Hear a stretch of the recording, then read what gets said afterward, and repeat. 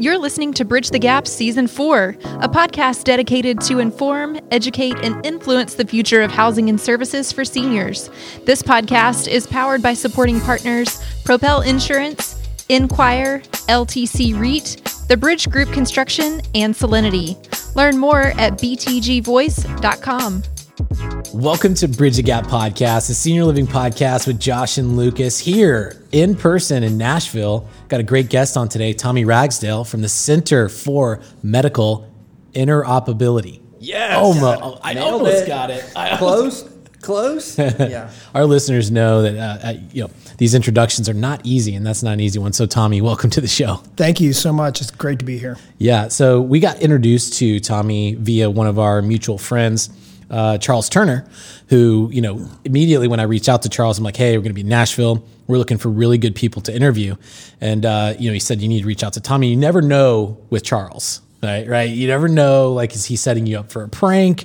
Is he setting you up for something like some big thing? But Charles pulled through on this one. So, Tommy, we're excited to have you on the program. We had a pre-call a couple weeks ago.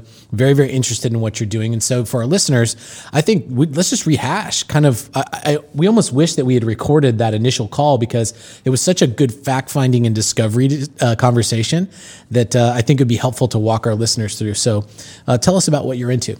Yeah, and by the way, I'm flattered that Charles would even connect us and that you would think that this is going to be a good discussion as a result. So, but that's great. Yeah, the Center for Medical Interoperability is a really interesting place in that it's what's called a cooperative R&D lab for the industry. Now, this discussion is somewhat new for me, and the reason I say that is because the focus of our lab has always been on the inpatient side of the house.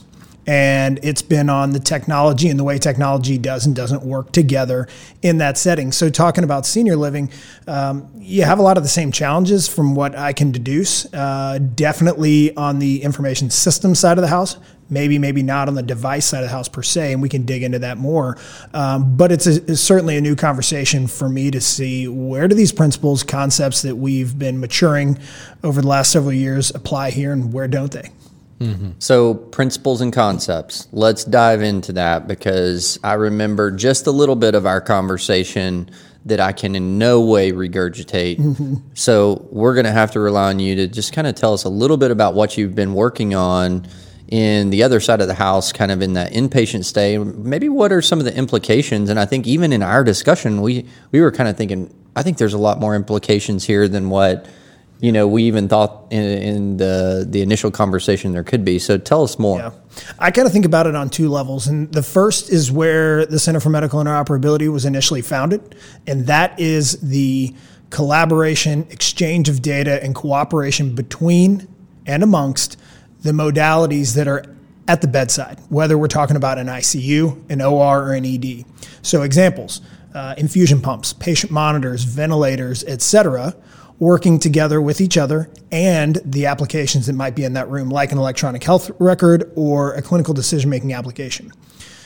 The way the world works today, each of those modalities are siloed. They don't work together. They don't collaborate to ensure that produces a positive outcome. They all just work on their own, and the clinician that's there bears 100% of the burden of making them work together. So we have a fallible human in that critical juncture. So that's kind of the first level, right? That trusted exchange of data and cooperation at the bedside. The next is what about when we go from organization to organization? As a patient, as a business relationship between and amongst organizations, we need that same sort of concept of trusted data exchange there, particularly with such a valuable and crucial data set as healthcare data. And I say that in a big blanket term. So that was what the center was founded for, to establish that framework and the supporting elements to that. And we can dive into each of those. So before we get to talking any more about the implications and things like that, I'm just really, really curious as to the why. Why is it that we have all of this technology that at some point is all siloed? I mean, is it because technology has evolved so fast that no one was really kind of masterminding how is this all going to communicate. I mean, you're probably going to have to dumb this down for me, but that's just a curiosity that's here with me now. Yeah, I think there's a couple of reasons. One of those reasons are that a number of the companies that live and work in this space have been around for a while and have developed solutions before there were such things as organizations coming together to set standards. They had to come up with their own solutions, and thus they were proprietary. Then that kind of calcifies itself by evolving over the next however long, 5-10 years after that, to becoming a market advantage. Because if my stuff works with my stuff, then you as a client, a customer, are incented to just buy my stuff. Mm-hmm. And I don't really have much of a market reason to make it work with everyone else. So that's part of it. The other thing is I think that we have an understanding of technology working together by what we see in our personal computers, internet type of world. There were a couple companies that were so far out ahead of everyone else in that development through the 70s, 80s, 90s, et cetera, i.e. Microsoft, Apple, that they set the ground rules, and there were only two players that kind of had to figure it out. So there wasn't near the complexity that we see in healthcare. As we talked about on our call the other day, at least in the inpatient side of things, there's roughly 6,000 hospitals across the United States, and the largest health system only has about 180 of them. So there's just so much fragmentation, both at the provider level and that cascades down into the technology solution level, that it's so hard to bring all that together. Well, it makes a lot of sense. So, we were trying to compare and contrast a little bit to the world that you guys have been working on in that inpatient world, and compare that to, the senior housing, senior living. There's a lot of different names for it. There's a lot of variation in product. But one thing is pretty certain that we've seen through at least the last 15 years that I've been in the industry is, this acuity creep, right? And it used to be a very residential, social model. Now it's become kind of hospitality meets healthcare. The regulatory environment is sporadic at best. It's a state-regulated business, as our listeners know. And with that comes a lot of different standards, but the acuity everywhere is kind of the same. It's creeping. And with that, our operators, our caregivers, our providers, whatever we want to classify them as, they're faced with this challenge, probably much like the inpatient world has been challenged with. We, as providers, are not really licensed to do much more than we've always been licensed to do, but we're being required to coordinate a lot more because of the acuity. So what that looks like, practically speaking, is, as you guys know, is we have all kinds of emerging technology coming in, everything from, monitoring different things, vitals for residents, monitoring movement in the room, monitoring everything. And so all these technologies, and then we've got electronic health records. There's not a standard one. There's a variety of different ones, dozens of them actually, all being used. And so the care coordination piece is very fragmented at best, and we're relying in our industry also, I think one of the challenges is a labor force that is built around really activities of daily living, not true healthcare, but yet we're monitoring and coordinating a lot of healthcare things.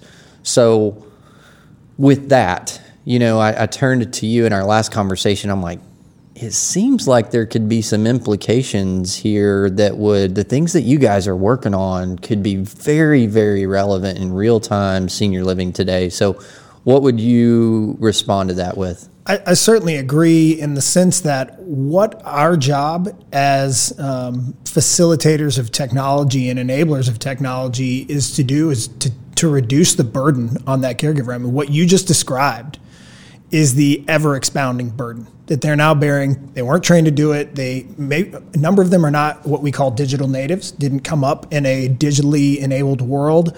And that just creates a lot of challenges. So why do people look to big tech today and to make a positive impact on healthcare? Because they've done so good with user interface.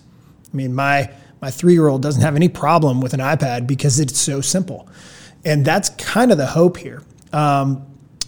it's not as easy as just saying, hey, big tech, go at it, because that's fraught with a lot of implications from, number one, as we've mentioned, the standardization is so fragmented, the data sets are not clean, and then comes in the whole privacy and data security and those sort of issues that are things we've looked at. We've tried to put forward frameworks for, but they're not technology problems, they're business problems. Meaning, is someone going to give up their proprietary hold on something so that we can break through to that next level of productivity? That's really how we look at it, is a frontier of productivity we've pushed up against, and we need to break through. And I would dare to say it's very similar in that part of the industry, the senior living side.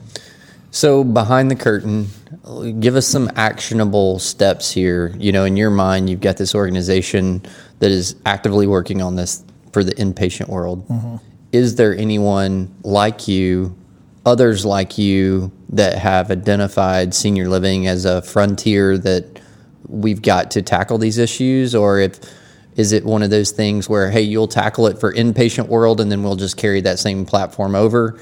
How does this really work? I mean, how do we get going in the right direction for our industry? Yeah, it's a good question. I don't think that there is any organization that I'm aware of doing similar work.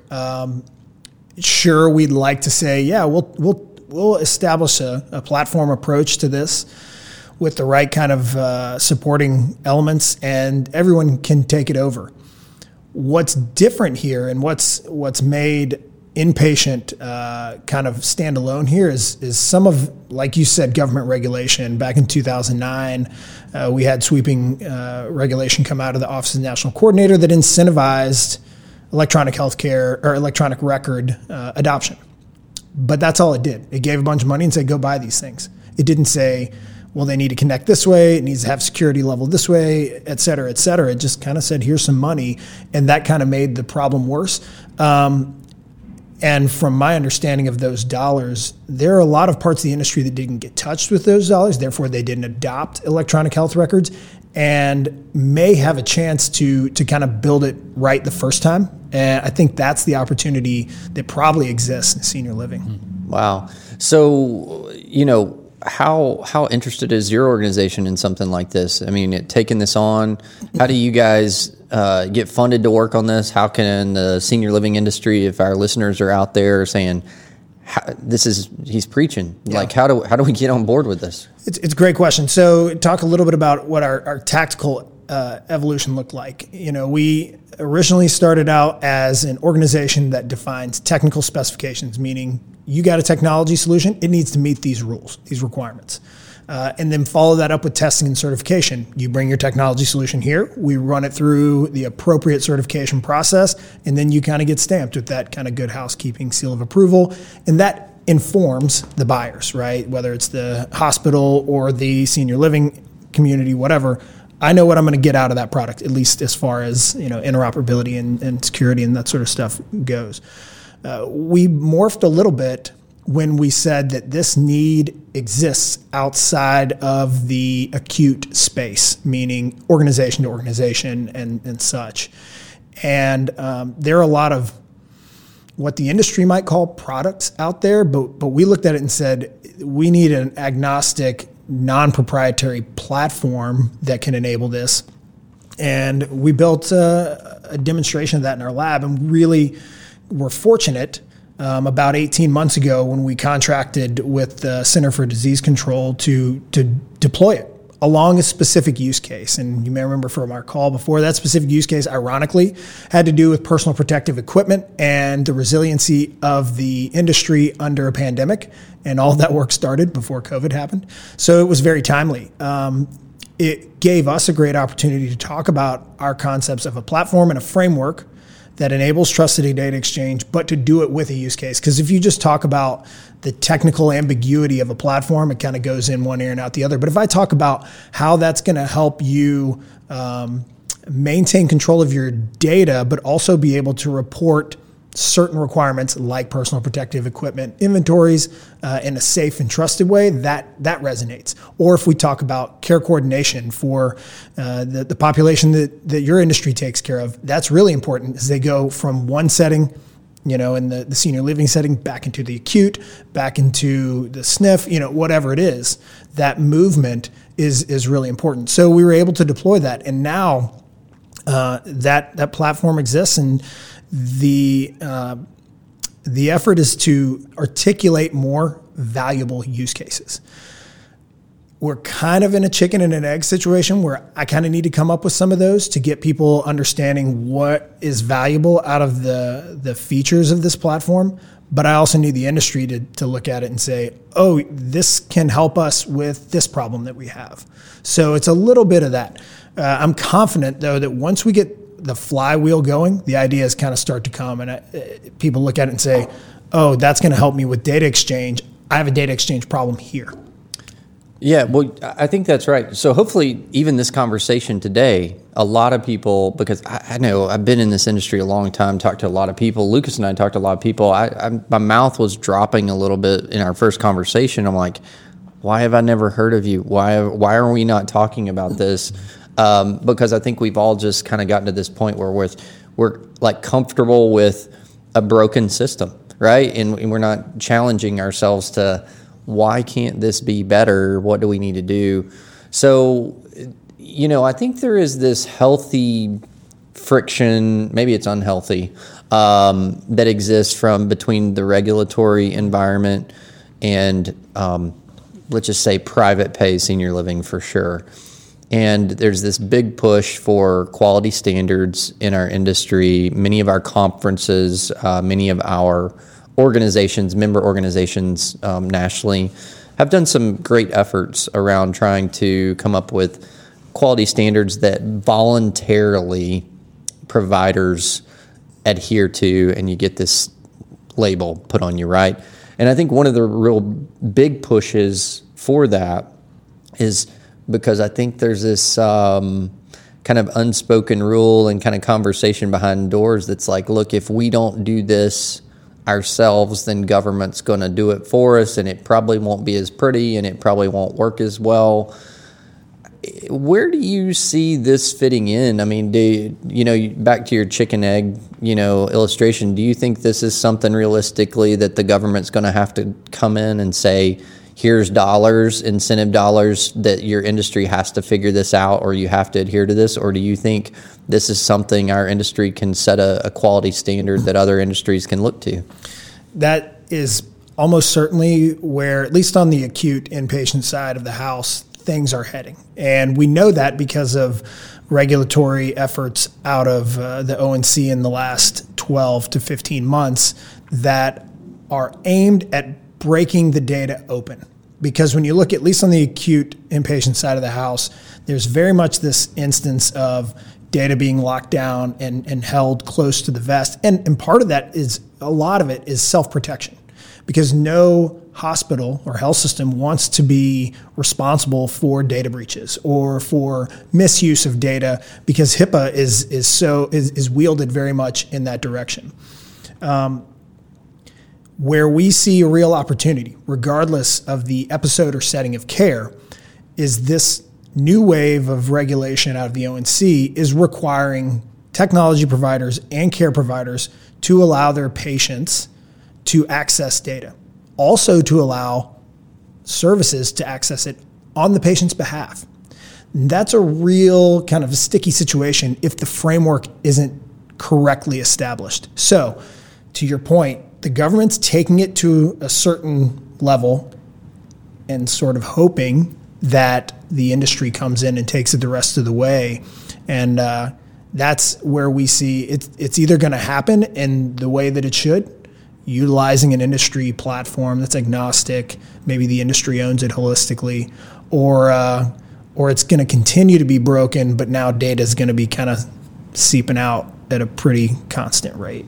So 2021, coming off of a exciting, interesting 2020, what's on the horizon? What do you think is kind of the next thing? If we're having a discussion with you in another 6, 8, 12 months from now, what is going to be the thing we're talking about related to this? So for sure, in April is a clause out of that regulation that creates significant fines for healthcare providers and technology providers for data blocking. That's going to be a big one that people are going to have to deal with. It's going to be a big one that's going to have to be figured out in the courts. There's no precedent there. It needs to kind of be massaged. But that's the first kind of domino to fall as far as all this goes. It was originally intended to be enacted this November. Obviously, COVID has kind of pushed a lot of these timelines further, and the ONC pushed it to April to provide a little bit more time for people to be compliant. So I think that's going to be the big one. And that just kind of leads up to APIs, application programming interfaces for data access. Now, that's another couple of years down the road, but there are wickets that people are going to have to meet in the meantime to be ready for it. And from what I've seen outside, and even in some cases in the acute space, people just aren't ready. Mm-hmm. They're waiting for their vendors to make them compliant. And our approach has always been that's a very risky place to live. Well, it is a risky place to live, but I'm sitting here, I'm going to play devil's advocate because I'm sitting here as an operator mm-hmm. in my day job. And I know there's operators listening. We've got a broad audience that's tracking with you, like understanding. And then there's a bunch of operators sitting there that's like, I don't know what the hell he just said. Like, what is the practical steps to be in compliance if you're going to put it on the shoulders of that owner operator that's not going to look to their vendor to say, please keep me compliant? What do they do? Is there a chief technology officer that they need to, is there an organization they need to reach out to? Because the majority of the operators in our business are small. The regional operators don't have even big IT departments, much less compliance division. So what would your advice be to them? Yeah, and that's certainly tough depending on the size of your organization. There are a lot of resources out there on the web just to kind of get a little bit of familiarity with it. Now, as far as becoming compliant, some of those organizations are going to have to rely on their vendors. But what I will say is don't just take what the vendor gives you or tells you as gospel. Walk with them through that journey, because what we've seen on the inpatient and acute side is just the providers kind of just listening to the vendors and letting the vendors kind of dictate the terms. And in some cases that makes sense. In some cases it works. But the way we see this data piece playing out is the providers are the ones who are probably going to end up holding the bag at the end if there are issues, data breaches, et cetera. And we think that an appropriately architected framework and platform like we've begun to deploy the foundations of can really go far for a provider or a technology provider to look back and say, we took virtually every step we could. We did solid digital identity of who we are. We encrypted our transactions. We logged them all. We did our best due diligence. Sometimes things are going to go awry, but you can look at this and how we've participated and the rules we've followed and did the best that we could.